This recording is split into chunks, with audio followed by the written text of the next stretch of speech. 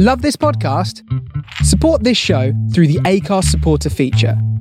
It's up to you how much you give, and there's no regular commitment. Just hit the link in the show description to support now. Hiring for your small business? If you're not looking for professionals on LinkedIn, you're looking in the wrong place. That's like looking for your car keys in a fish tank. LinkedIn helps you hire professionals you can't find anywhere else, even those who aren't actively searching for a new job but might be open to the perfect role. In a given month, over 70% of LinkedIn users don't even visit other leading job sites. So start looking in the right place. With LinkedIn, you can hire professionals like a professional. Post your free job on linkedin.com/achieve today. Hold up. What was that? Boring. No flavor. That was as bad as those leftovers you ate all week. Keke Palmer here. And it's time to say hello to something fresh and guilt-free. Hello Fresh. Jazz up dinner with pecan-crusted chicken or garlic butter shrimp scampi. Now that's music to my mouth. Hello Fresh. Let's get this dinner party started. Discover all the delicious possibilities at hellofresh.com. Hey guys, before we start today, I wanted to let you know that we recently updated our Patreon page, which now has a whole bunch of tiers and goodies. Patreon.com/anewwinter. You can submit what episode you should be on. You can even be on an actual episode. And we have an exclusive podcast feed where we do episodes that won't appear anywhere else. We just put up an episode discussing the American Office, or to Americans, The Office. And also, tried to break down the timeline in Avengers Endgame. I've also finished a couple of short stories that I'll be recording soon, so I'd love to do more of those. And the more you can help, the more time I can spend on them. So if you have the means, then support the show. Otherwise, just leaving a review and rating goes a long way. And it's free. So whichever you choose, if you enjoy the show, support us, and let's get more stuff happening. Patreon.com/anewwinter.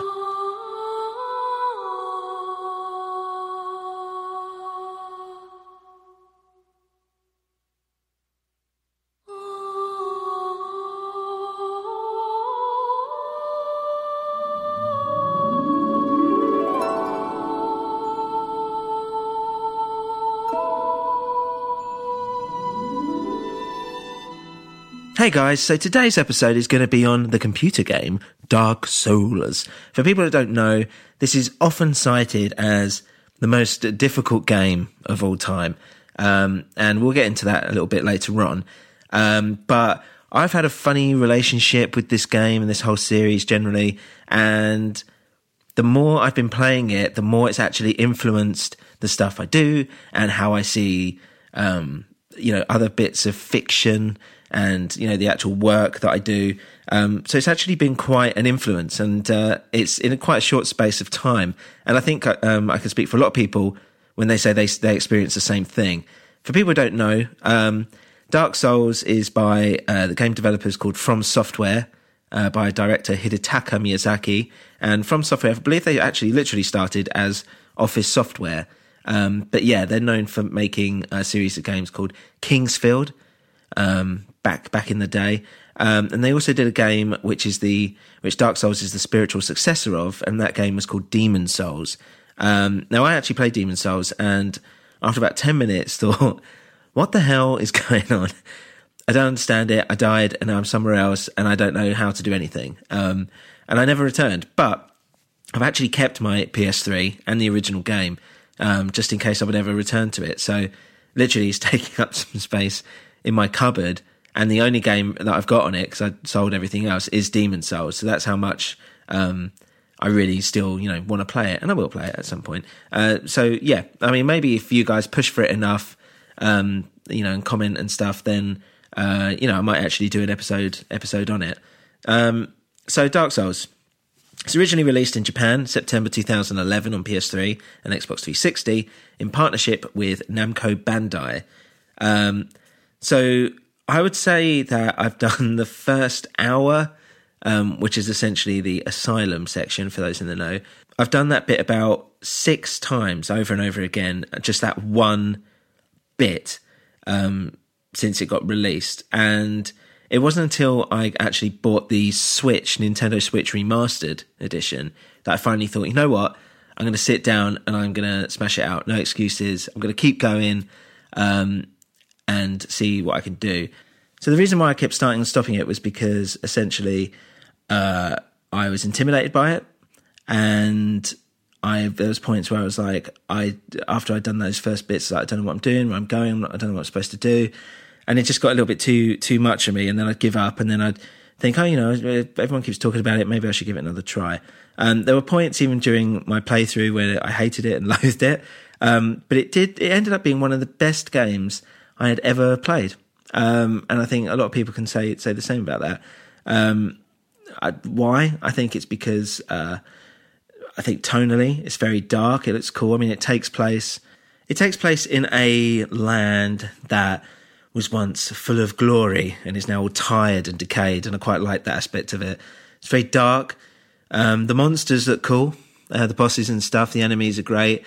I like the idea of like the birth and rebirth. You're not just dying like you do in a game and the narrative kind of switches you back through time to your last point. It actually, makes a difference here. There are consequences to it, and it's actually part of the fiction, as it were.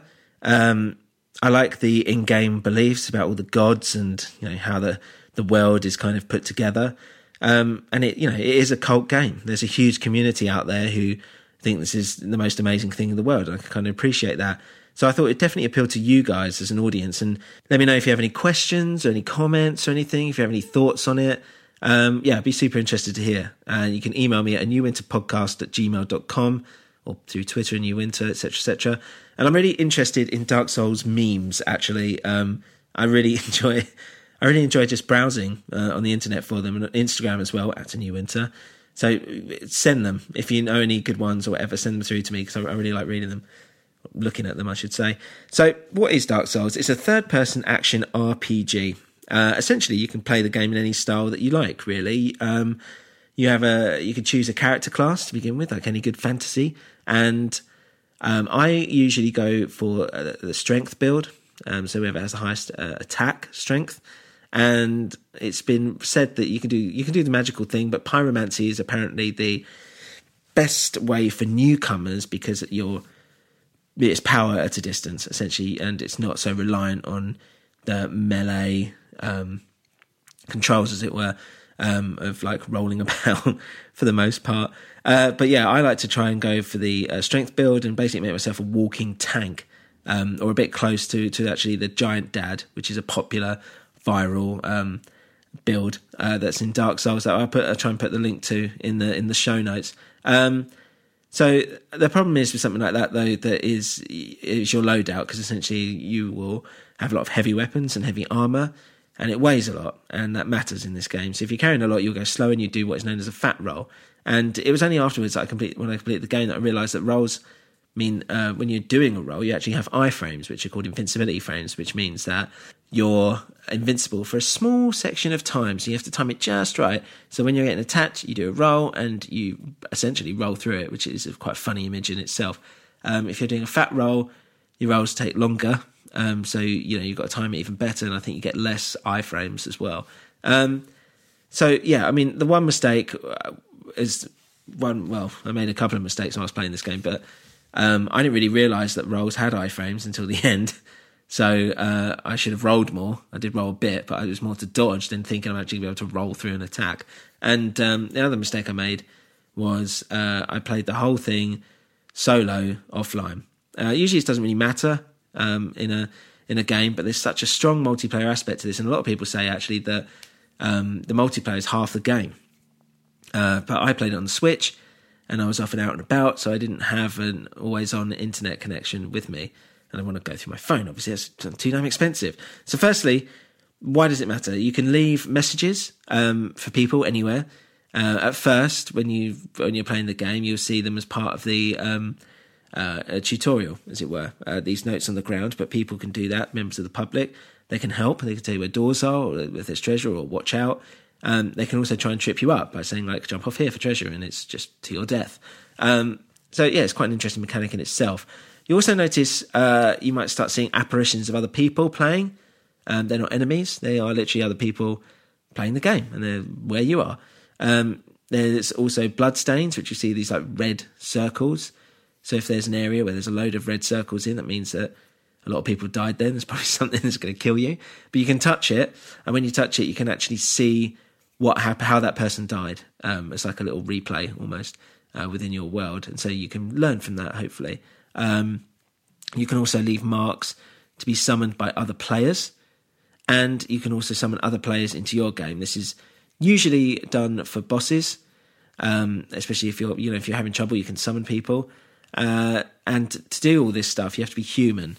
And to be human means that you have to use a humanity, which is a resource within the game. And they're quite rare, fairly rare. Once you use them, you become human, but once you get killed, you are once again hollow, or have a hollow look about you, and you're no longer human, which means you can't summon.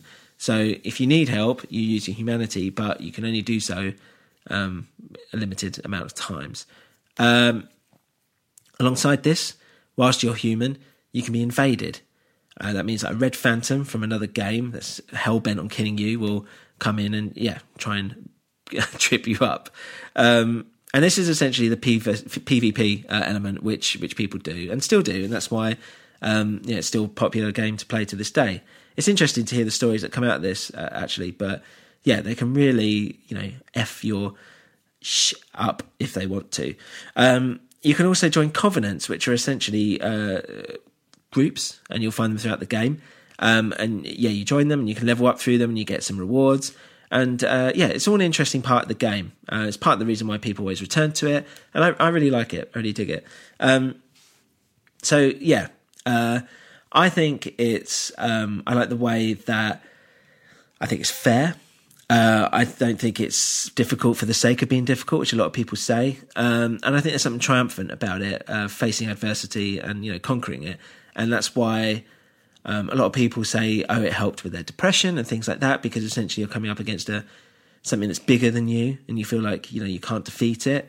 And you actually can, if you go about it the right way, or you come back stronger, or however you want to do it. And bear in mind, like, people beat these bosses. People have beaten them with like Rock Band peripherals, but people have also, they're beating them with nothing. They just roll around and stab them with a okay sword they found. But they're able to time it and do it enough that they're able to dodge everything.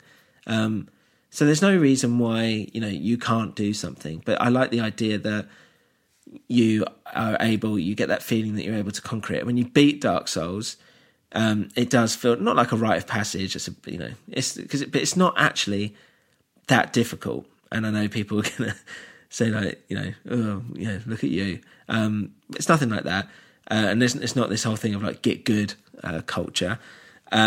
It's just that it's very fair. And I think there are ways to approach things in different ways. There are a few points where I think, this is really difficult and sometimes bordering on the sake of being difficult for the sake of it. And I'll come on to those. But I don't think it's too much outside the realms of possibility that everyone can play it. In terms of the story, there is one. I didn't realise until afterwards what it actually meant, or what anything was about. But there is the introduction video. So let's have a listen to that. In the age of ancients, the world was unformed, shrouded by fog.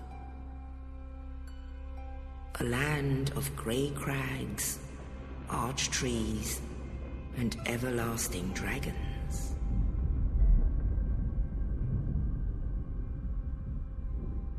But then there was fire, and with fire came disparity. Heat and cold, life and death, and of course, light and dark.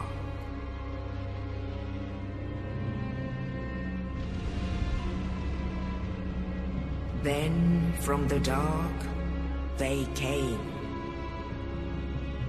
and found the souls of lords within the flame.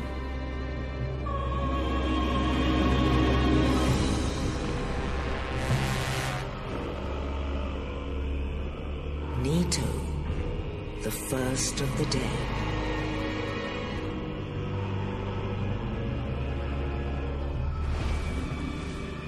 The Witch of Izalith and her daughters of Chaos. Gwyn, god of sunlight and his faithful knights, and the furtive pygmy, so easily forgotten.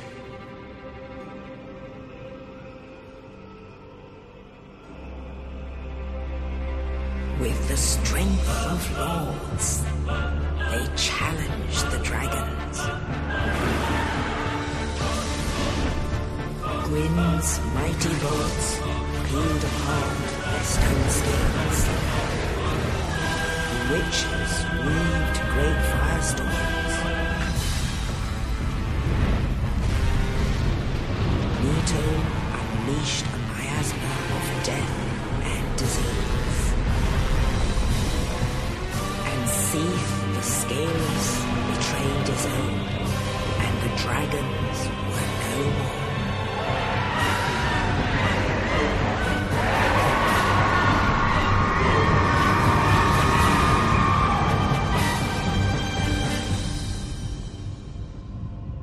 Thus began the Age of Fire.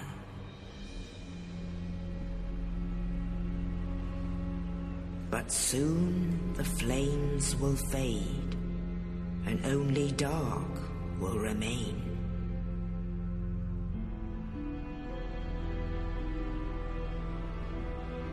Even now, there are only embers, and man sees not light, but only endless nights. And amongst the living are seen carriers of the accursed dark side.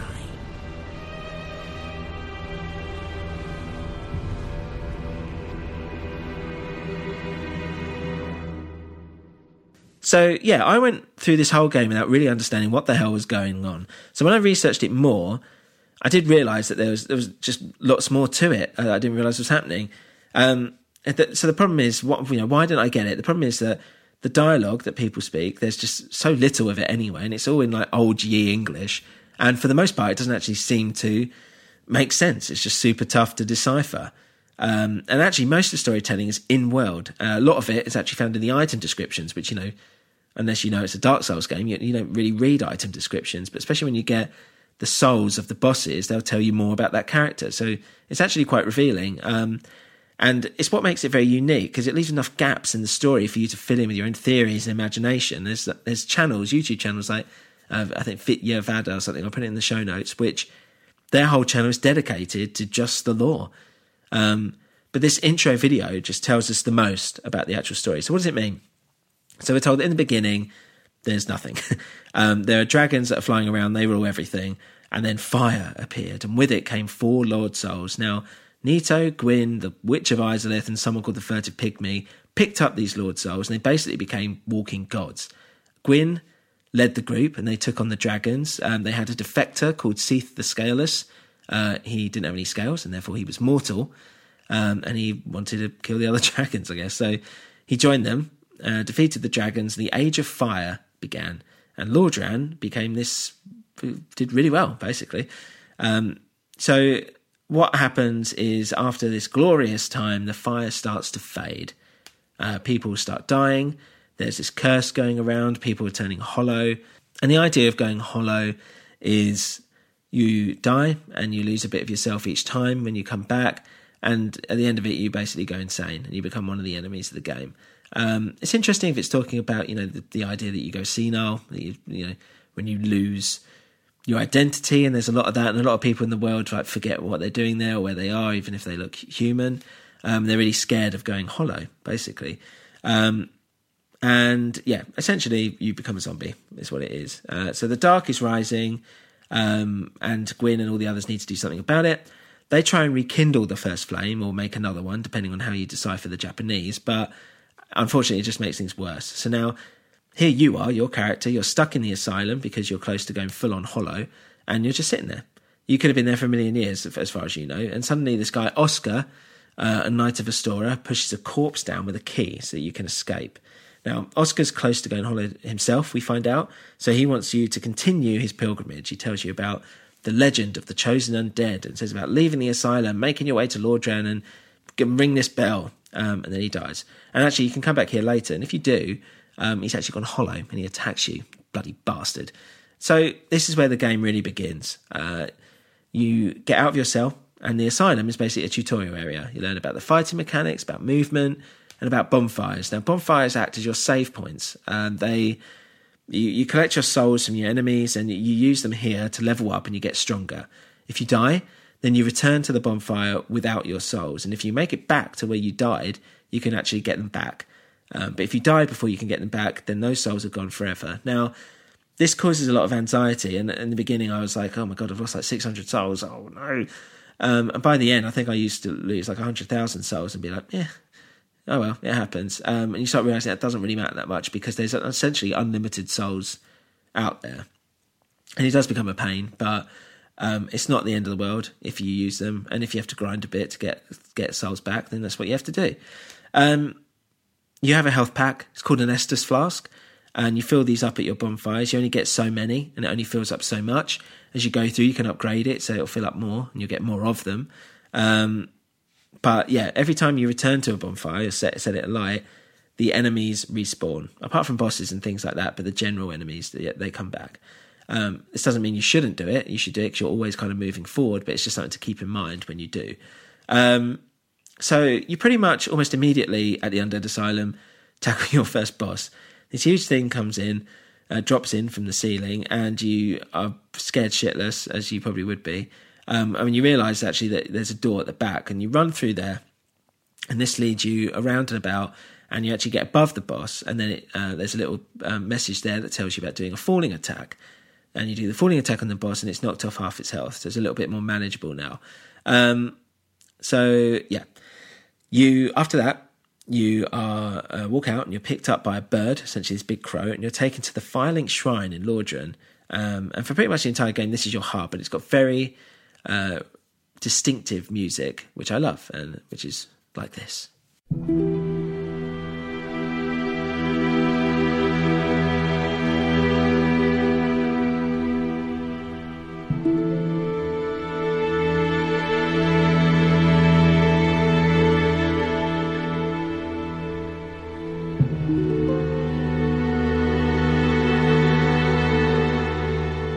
So when you get there, you're told you actually have to ring 2 bells of awakening. So you go on your merry way to do just that. The common mistake is to go through the graveyard, where you will most definitely die. And that's where a lot of people drop off, and I can understand that. But instead you have to go up. And you go up through an abandoned village called the Undead Burg, and through to the Undead Parish. It was actually in the parish where I got onto an elevator, and then the music suddenly seemed familiar as I was going down. I realised I was at Firelink Shrine. And somehow I'd gone full circle, and for me this was amazing. And I noticed how shortcuts work in Dark Souls, and how important they are, and how much joy you actually get out of them. And it had taken me to get to that point, to the Undead Burg and the Undead Parish. It probably took me about 8 hours or something. I just kept dying, couldn't get it, was getting really frustrated, and finally I was like, oh, I'm back here, this is brilliant. When I think about it, it's mad that it took me that long. Maybe it wasn't that long, but still, it took me a long time. So you can make your way through the parish, and you'll take on there's a load of bosses on here, and I won't go through all of them, but these guys are the Bell Gargoyles, and this was like the first real threat to me that I was really like, oh my God, because there's 2 of them, they fly, they breathe fire and stuff, and it was also the first time I summoned someone, and you can summon NPCs, they don't have to be human, but you have to be human in order to do it. And then after that, you ring the first bell. After the first bell, you go and you can take on a thing called the Titanite Demon. Kill him. You can go through to the Darkroot Garden, and through there you can take on this Moonlight Butterfly. Again, this took me a while because he flies around, and I was a melee build, so I had to keep trying to get close, and I couldn't. He throws magic at you. You can also work your way down to the Darkroot Basin, where there's a Hydra, which is 6-7-headed thing in this lake. This place has a few connections to the other world here. And there is an element here where there's a door that's locked. You can buy a key for it from this blacksmith, and you can grind here in this forest. And I don't mean like you can use grinder and find some guys in the forest. There's these human guys who can give you a lot of souls, and you can kill them fairly easily. So this means that, you can kind of, there's a bonfire nearby, you can kind of level up quite quickly by just respawning them and killing them and coming back. So yeah, that's what I did, and I was able to level up fairly quickly. You can also go back to the asylum if you wanted to. If you do, you go back, and it's a really convoluted way of getting back, and I don't know how you would do this without actually knowing exactly what to do. But you essentially do a bit of platforming, you get back in the nest, you get taken back, and then why would you want to go back? Well, you can take on a stronger asylum demon, the boss that you just took on there. There's also a item, this little doll that you need to get into a hidden area later on, which I'll come on to. And yeah, you might just want to explore it a bit more. People like exploring with Dark Souls. It's part of the whole nature of it. But yeah, once you've done all that, the Darkroot Garden aspect of it, and again, that's actually quite optional. You don't have to do the Moonlight Butterfly or anything like that. But you go to the lower Undead Burg. You can take on the Capra Demon, who is probably the worst boss in the game, in that it's this very small area. He's got 2 dogs, and if you don't kill those 2 dogs straight away, you're screwed, basically. He looks quite cool, but it's this tiny, tiny thing, and they're so powerful, and it's just a lot to take on in a short amount of room. But once you kill him, then I think you get a key. You can also, I should say as well, going back to the Darkroot Garden area, this is also where I took on Sif. Sif is known as one of the best bosses of the game, because he's basically a massive wolf or dog with a sword in his mouth. It's actually quite difficult, and he's guarding this gravestone. And then what happens is, near the end of the fight, when you're killing him, he's limping around, and it's a bit sad seeing this dog limp about. And then you get this ring from this graveyard, which it becomes a bit important later on. So yeah, you've got this key from the Capra Demon, you've killed Sif, then what you want to do is you want to go down to the depths, and here you take on the Gaping Dragon, which is basically a walking monstrous vagina, and from there I went on to Blighttown. Blighttown is known for being horrible, because not only is it really dark, there's loads of ladders and places where you can fall off, you can't see anything, there's loads of poison everywhere, it's literally full of poison at the bottom, and also the frame rate is really low, which means that the game is kind of trying to chug it out. It's not really working as smoothly as it should do, and it's a real nightmare to play when it's like that. It's like as if it keeps pausing, basically. So you make your way down, and then you take on Quelag, who is the top half of a beautiful woman, and the rest is a spider, disgusting spider. And when you kill her, right afterwards, there's a secret pathway where you can see her sister, and you realise Quelag is trying to get these souls and kill people, basically, to give to her sister, because her sister's in constant pain all the time. And that's quite a nice story. And then you start realising that maybe you're not the hero of this piece, because you're essentially going around, like Shadow of the Colossus a little bit, you're going around killing people for your own benefit, basically. Yeah, it's quite sad. And then you ring the second bell of awakening, and now you can get into Sen's Fortress. Now, Sen's Fortress is a bit like an obstacle course. There's a lot of jumping, you have to time things right as you're being harassed by enemies. And it's kind of a bit... There's some Indiana Jones rolling balls that you have to run away from. It's quite funny. So you go through this thing, you pass this test, if that's what it's supposed to be, narratively speaking. You get to the top and you take on the Iron Golem. Once he's killed, and you can actually make him fall off the platform, actually. It's a way to cheese him, so it's called. Once he's dead, you get taken by these kind of gargoyle-looking things, a bit different from the ones before, to Anor Londo.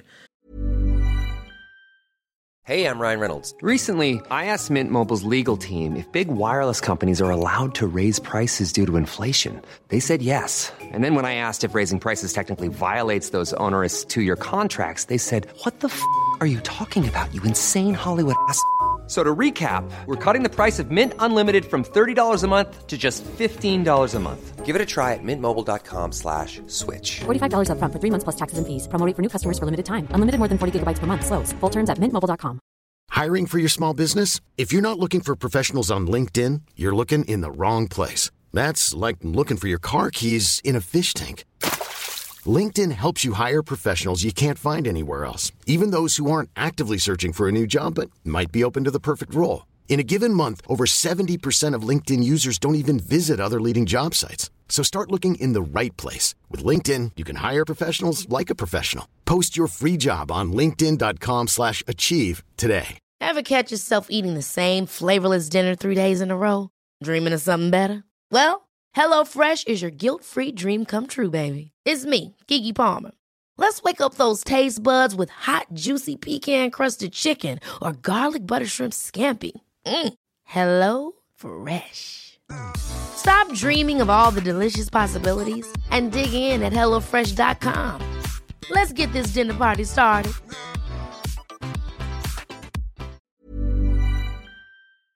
Now, Anor Londo is the big royal palace area of the game. This is where Gwyn lived, essentially. And you can see it's this beautiful landscape. You see the castle in the distance, but it's obviously completely empty because this is a million years or whatever in the future. And there's a library here. And to get to the castle, you have to kind of go around on the platforms of the library. And there's a way that this world makes you feel like you're not wanted here, which is quite interesting. And this is a prime example of it. Like, to even get through, you have to notice this little hole in the window and all this stuff. But you drop through, and here's where there's a massive painting. That's the hidden world of the painted world or whatever of Artemis, where you use that doll. And when you go through there, that's quite an interesting place in itself. It's completely optional. Again, there's a dragon there. There's a lot of these weird crow people hanging around that you've got to kill. And then at the end, you see Crossbreed Priscilla, who's like, hey, stop killing us. And you can just go back from there, or like me, you can just try and kill her. So there's a lot of these times you can get, with these bosses, you get souls. And with these souls, you can make specific weapons. And by the end of the game, I had so many of these boss souls that I was like, well, I'll just use them because I've got my load out now. I don't need any others. But, people are a bit obsessed with collecting, and you can get some pretty cool weapons with all this stuff. Once you're back in Anor Londo, you make your way to the castle. Here's really annoying because you have these knights that shoot arrows at you that can push you off ledges, and it was so infuriating, but still. And then you basically make your way through to the Ornstein and Smough fight. This is quite infamous because they are very, very difficult. They're the hardest enemies of the game, I would say.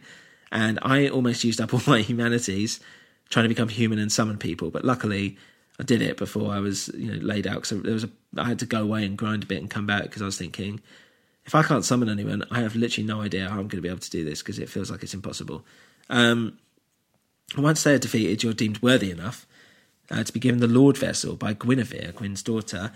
It's this voluptuous, larger-than-life lady. Now, here's something I only found out after I beat the game, but you can actually, if you hit her, with your sword, she'll disappear and you'll be introduced to Gwyndolin, who is the son, who was brought up as a woman, and he's been using magic to maintain the glory of Anor Londo. But now the magic's gone, the illusion's gone, and suddenly you see Anor Londo for what it is, and it's all like nighttime, basically. It's dark and it's gloomy and glum. And Gwyndolin, you can actually go and fight him as an optional boss fight. I haven't actually done this ever, but it's a possibility. But yeah, you're given the Lord Vessel. So why is this important? Well, narratively, you use it to collect the Lord's souls now. You're going after the big guys. And it also allows you to teleport to different bonfires, which is exactly what you need. So it's usually from this point that people think the game starts going a bit downhill. I can kind of understand that because is a bit repetitive. Essentially, you're traversing a different land, you take on a boss, you get the soul, and then you go to the next place. And there's no real plot continuation as such. It's not scripted or focused. You just go and do whatever you want. I did enjoy the first half more, but it doesn't ruin the experience or anything like that. You may also notice that your fire at Firelink Shrine has gone out. Your firekeeper's been killed. So if you get remains, it was killed by Lautrec, who was someone you might have saved earlier on in the game. You can actually go to Anor Londo and take on Lautrec by finding his black ball and it starts buzzing or something when he's nearby, and kill him and rekindle your Firelink Shrine bonfire, which I do recommend doing. You may also see that Kingseeker Frampt is here, who's basically some kind of like like something from the Never-Ending Story, this weird like giant lizard dog thing or dragon or whatever it is.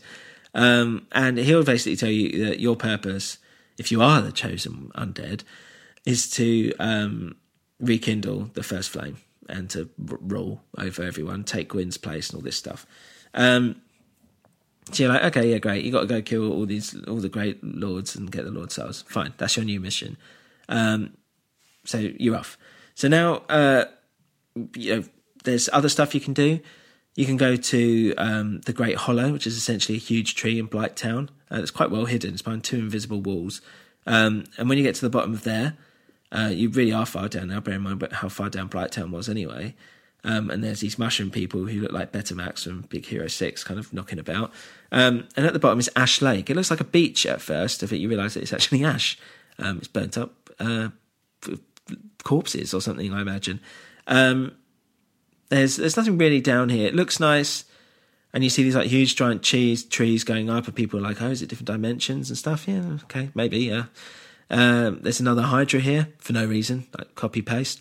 There's also a dragon here. This is where you can join the Covenant of the Dragon, basically the Dragon's Covenant, whatever that's called.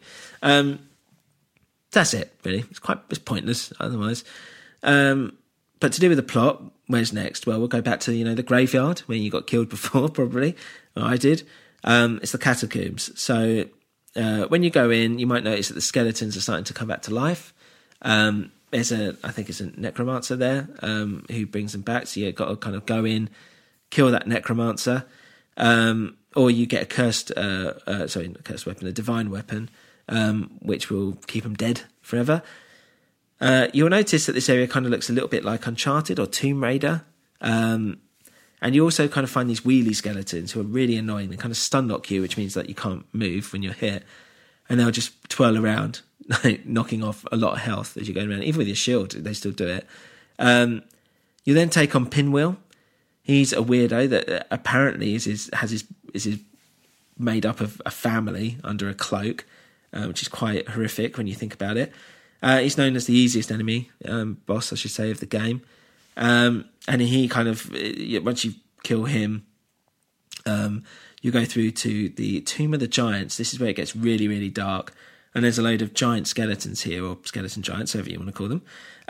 And yeah, there's these like weird, like, 4-legged creatures who look like the stuff of nightmares. And it's just generally great, but it's really, really dark. So it's recommended you bring a torch or something to this bit. Once you get to the end of that, you take on Nito. He's one of the coolest looking bosses, I'd say. He's like basically this huge, hunched mass of skeletons. Has a huge scythe thing and just looks fucking cool. You get skeletons that will try and rise and kill you, so you kind of want to do it quite fast. But yeah, he's not particularly tough, I didn't find. But yeah, once you kill him, you get your first Lord Soul. And then we'll go on to a place above Anor Londo, which is a bit more brighter now, which is called the Duke's Archives. Essentially, it's a big library, and you'll go to face Seath, who we talked about before, the albino dragon. And it's quite tough, this battle, because basically you can't beat him. And you get killed. He's invincible. And you wake up and you're in a prison. And you find out later on that he's been doing experiments and all this stuff with crystals and all this because he wants to live forever. And you're able to fight your way out. You get to the crystal caves. It literally is what it says on the tin. And there's invisible paths here, which is really annoying. You can only spot them when snow essentially falls on them, which reveal their positions. You have to take that Indiana Jones style leap of faith. But you make your way back down. You battle Seath again. But now you can turn around and smash that crystal that's been making him invincible. And yeah, now the fight really is on. Once you defeat him, you'll get your second Lord Soul. See, it's not so bad. And now you'll go to the New Londo ruins. So this area is full of ghosts. It's a part of a sunken city, apparently, that was drowned. Now with these ghosts, you can either be cursed, you can either have a cursed weapon, or you can have a transient curse, which makes you cursed for a little bit. And it runs out, and you can kill these ghosts. And there's a lot of them, and it's worth doing because they go through walls and all this stuff. But you fight your way down. You kind of get rid of some of the water. You go further and further down. The enemies get a bit tougher, and then you walk through into the abyss, which is pure darkness. And this is the darkness that they kind of talk about, the darkness rising. And you fall through, and if you haven't got Sif's ring on, then you will fall to your death. If you have, then you land on some kind of platform and you take on the next boss, which is the Four Kings. Now, they turn up one after another in quick succession, so you've got to make sure you make tidy work, very quick work of each one of the Four Kings as they come along. Otherwise, you'll find yourself surrounded, which is not good. So yeah, once you kill them, you'll get another Lord Soul. And it's now down here that you might meet Kath, who will tell you that you actually don't need to rekindle the first flame. You can rule and bring in the Age of the Dark, because apparently the Age of the Dark is the age of the humans. So this might sound good to you. But, you know, seeing as the Dark seems rather evil, then maybe not. But, you know, he's telling you that you do have a choice. And the only way I think if you see him is if you come here before you get the Lord Vessel. That might not be correct, but I believe that, he doesn't just appear automatically. So you've now got your third soul. How about that? So we're going to go back to where you defeated Quelaag, and you may have noticed that there was loads of lava behind it. Well, you're going to go there now. So when you go around the corner, you notice a huge lava demon known as the Ceaseless Discharge, which is an amazing name. And I want to know what a Ceaseless Discharge actually is. Maybe I should Google it. Well, it'll come up with Dark Souls now. But it's like a spot that doesn't stop or something when you pick it. You pop it. You can actually cheese him by making him fall, by hitting his hand, I believe, or something like that. It's apparently quite easy. You defeat him, and then further on is a centipede demon, which when you defeat him, he'll give you a ring, which helps you stand on the lava, which you might need. And now you're going to fight your way through Lost Izalith. Now, all this stuff, to be honest, I would say it is boring, because it's a lava level, which is quite gamey in itself. And I just found it a bit tedious. There's these huge annoying demons down here that will kill you quite quickly unless you kind of get in there first. And you need to stand on the lava, so you need this ring. But anyway, you finally get to the end of this bit, and you'll fight the Bed of Chaos, which is essentially a tree. It's a big tree. And it can be quite difficult. You kind of have to hit both sides of this thing, and it will start shooting lasers and stuff at you, and give a big swipe, and it becomes really difficult to time it. But you have to then kind of fall into this tree, and you'll notice there's this a maggot thing in the middle. And when you hit that, you've defeated the boss in one hit. How about that? It's funny. And now you've got another Lord Soul. Well done. Yeah, you've got all of them. So now is where you might want to do the Artorias of the Abyss DLC, what is widely known as one of the best DLCs ever for anything. Essentially, you have to go, to even get there, to even access it, you have to go behind where the Hydra was in the Darkroot Basin. You have to kill this golden crystal golem to free this princess. Go to the Duke's Archives again, find this golem, a certain specific golem, which is actually quite near a bonfire, so it's not too bad, but still. Get this broken pendant.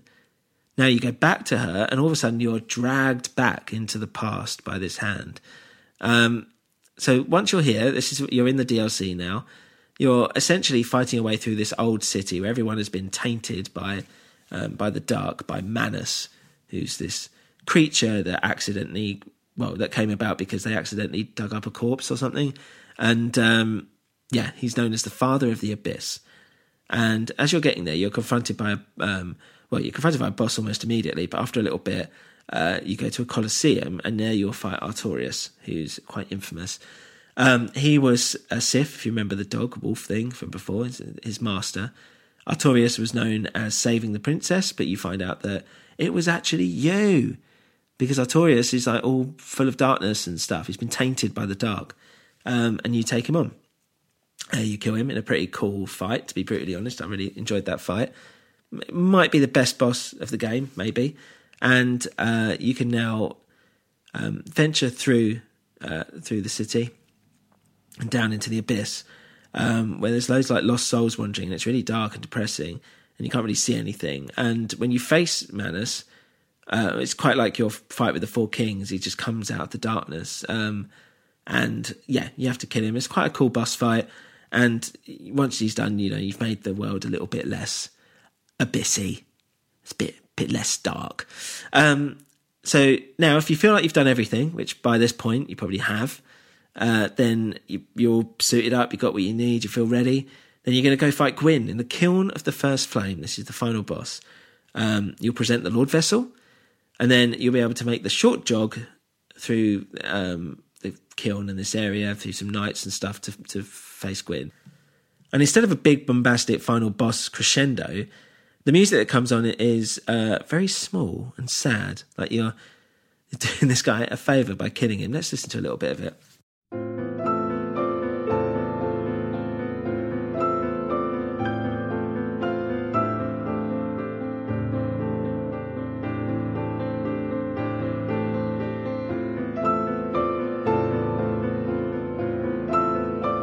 So now that he's dead, you then have the choice to go to the flame and rekindle it.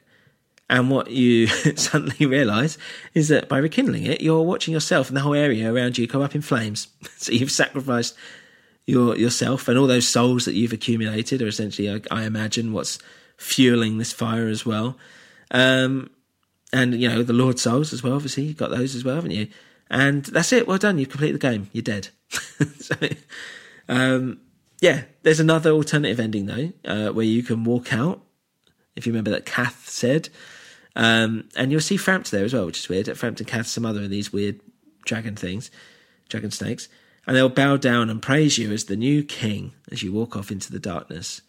And that's another ending. Which is best? I don't know.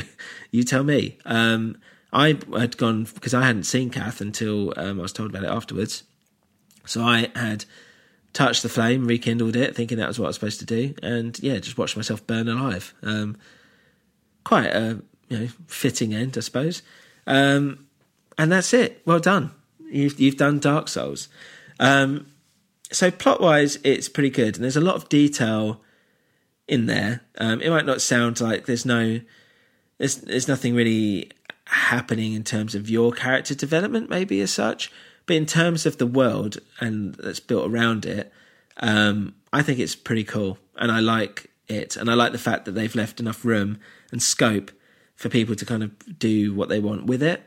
And tonally, it's just great. It's like, it's sad. It's just a sad game that, it's the equivalent of like listening to Joy Division or something.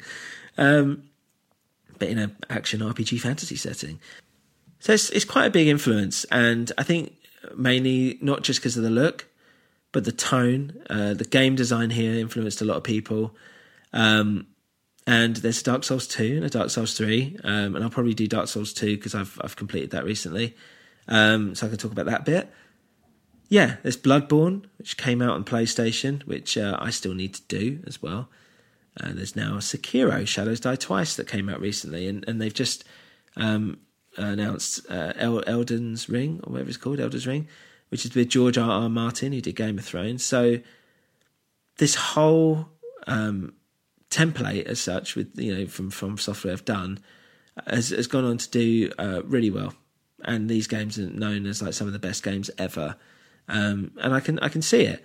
The great thing about it, story-wise, is that there's all these great like side characters and their stories. So, as I said, so Kath comes up and so when he comes and he tells you it's actually unnatural for the Age of Fire to continue and that darkness should reign, that's the natural order of things. That this Age of Darkness is the Age of Man and you can rule over it, as I said before. And he says that Gwyn is actually selfish and deluded, so you might choose to believe that. But there's this whole, there's loads of other little stories that kind of go into some you might miss entirely. You'll find that probably the most popular NPC, and often thought of as the son of Gwyn, actually, that was cast out, is Solaire. He's a cheerful fellow, and he's in search of the sun. If you chat with him, you can unlock him at the Bell Gargoyle boss, who also give you the white soapstone, so you can get other people to help you out, or help other people, I should say. And each time you see him, he gets a little bit more down, and he's a little bit more depressed and kind of forgetting things or whatever. And you see him in the Demon Ruins, and he has a Sunlight Maggot on his head, and he comes and attacks you. And you have to kill him, unfortunately, at the end. There is a way to kill the maggot, actually, in there by save him, but it's a rather complicated route, and people, unfortunately, usually have to defeat him. They don't really know anything about the maggot. There's Sigmire. Poor old Sigmire. Not only does he look like an onion, but he's always one step behind you. So as you wander through the world, defeating enemies and opening doors, whatever, Sigmire comes to the realisation that he's just a bit of shit. To be honest, each victory you earn is one more that you've taken from him. And, the good ending with him, really, is to just put the game down and not play it. There's one point in Lost Izalith where he decides he's going to jump into a pit and help distract some enemies. And you can stay and try to save him or watch him die while you run on. If he survives, he turns up dead on the sands of the Great Hollow, or Ash Lake, I should say, with his daughter looking over him.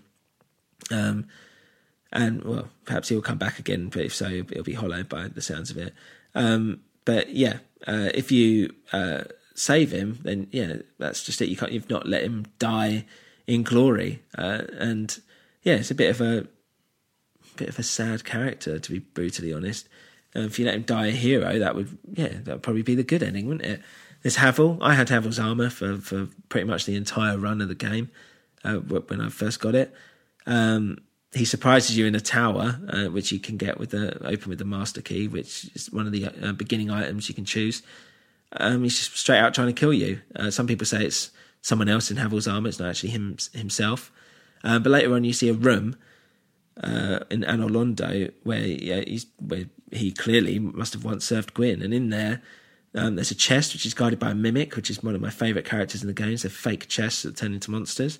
And there's an occult club in there which he used to defeat gods. So some have said that Havel was trying to kill Gwyn and he got banished, basically, and has turned hollow. But again, those are stories that have been made up just through people building up the details that are in the world around them. That the fact that everything is there for a reason, and people have tried to piece that together. It's interesting. So, that's just a taster. There's more going on here, and that's what's great. Dark Souls leaves you a lot of space to have your own story, and everyone does have their own story when they play this game. In terms of awards, it got a lot of Game of the Year awards and nominations, to be honest. But it's more to do with its legacy and its effect on the games industry in general. As time went on, 2013, Digital Spy named it the best game of the 7th console generation. 2014, Edge magazine, which is highly regarded, named it Dark Souls the best game in the 7th generation as well. And in 2015, it actually topped the magazine special issue of the 100 greatest video games. So literally, Edge thought it was the best game ever, and that's really saying a lot. Same in 2015 with Games Radar. It was in the 100 best ever games. A Rock Paper Shotgun, it was nominated as the best RPG on a PC. It's just had a real lasting legacy. There was there were different editions that came out afterwards. August 2012, Dark Souls Prepare to Die was released on Windows, and then the additional content here was released onto consoles as DLC in October 2012, which is the Artorias of the Abyss. And now 2018, there's the remastered edition, which I played on Switch. So that's it. It's a game that really sticks with you, and the more you put in, the more you get out of it. And it's really true. So that's why people who like it usually love it and are so passionate about it, because it feels very personal to them, because they've invested a lot of themselves into it, if that makes sense, in terms of story, time, effort, but it's all come back, as a reward. And again, the more you delve about the story, the more you read about it or hear about it, or listen to the theories and all this, the more that you get back out of it. So I do highly recommend playing it, and don't be intimidated by it at all. It's not that. It is difficult, especially at the beginning, and I get that, but it's not impossible. And if I can do it, anyone can do it, to be honest. I'm not that great or anything at video games, but it's just about perseverance. And end of the day, if like any of these games, and I had it with Final Fantasies and stuff like that, if you're too weak, then come back and go and grind and just come back just a bit stronger. It's not crazy. It's not rocket science either. And that's one way of doing it. And I know you say you shouldn't have to grind. You don't have to grind at all. But if you feel like it helps, then you should do. Don't go in thinking that it's going to be impossible, because honestly, it's not. And part of the game, and part of the joy of the game, is actually just figuring things out for yourself. Not knowing where to go, knowing where not to go, trying to figure out what does what and all this. And once you've kind of got that, you'll be able to apply that to the other games of the series as well and understand it. And it's weird because it kind of does open your eyes to other games and how they're actually made and constructed. And since Dark Souls, any other game that I've played is actually, weirdly, it's been put in a different light, because I'm like, oh, this is like holding my hand too much, or I'm not getting as much out of this as I got through something like Dark Souls. Or like, why is, there's so much, like Far Cry 5 I was playing, and it's like, God, this is just a checklist of stuff. And I know that's kind of, it's what you get with those games, but it just felt boring. I wasn't doing anything. I was just like, I'm not getting anything out of this. So it's weird. It does kind of put a different skew on it, and you find that's why people are so passionate about it and talk about it so much. So I think it's one of those games where it will have a positive impact, I think, on the way you view video games, and it's something that's a little bit different. So yeah, that's it, guys. If you want to have any questions, or if you want to comment on it, if you think I'm right, if I'm wrong, you can email us at newwinterpodcast@gmail.com. Get on Instagram. We're on Instagram. We've got hardly any followers at the moment because we've just opened it up and we want to get more. That's at A New Winter. Or on Twitter at A New Winter. Everything. Just come and have a look. Of course, if you enjoyed the show and you want to make a contribution, you can do patreon.com/newwinter. But just leave us a review, preferably a favourable one, because we want to get more and more people listening, and I want to talk about stuff that I like and inspires me, and all that stuff. I want to talk about that more, and I can do when you guys are able to support the show. So thanks very much, everyone, and I highly recommend going out to play Dark Souls. What are you doing? Go get it right now. Cheers. See ya.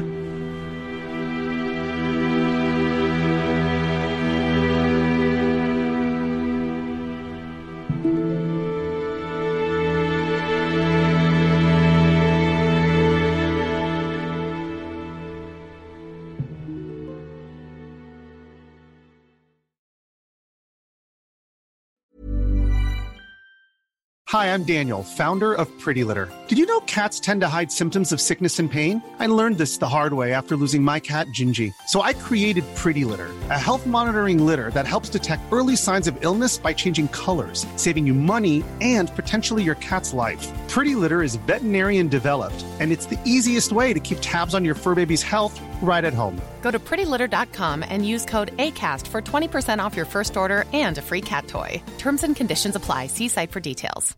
When it comes to your finances, you think you've done it all. You've saved, you've researched, and you've invested all that you can. Now it's time to take those investments to the next level by using the brand behind every great investor, Yahoo Finance. As America's #1 finance destination, Yahoo Finance has everything you need, whether you're a seasoned trader or just dipping your toes into the market. Join the millions of investors who trust Yahoo Finance to guide them on their financial journey. For comprehensive financial news and analysis, visit yahoofinance.com. The #1 financial destination, yahoofinance.com.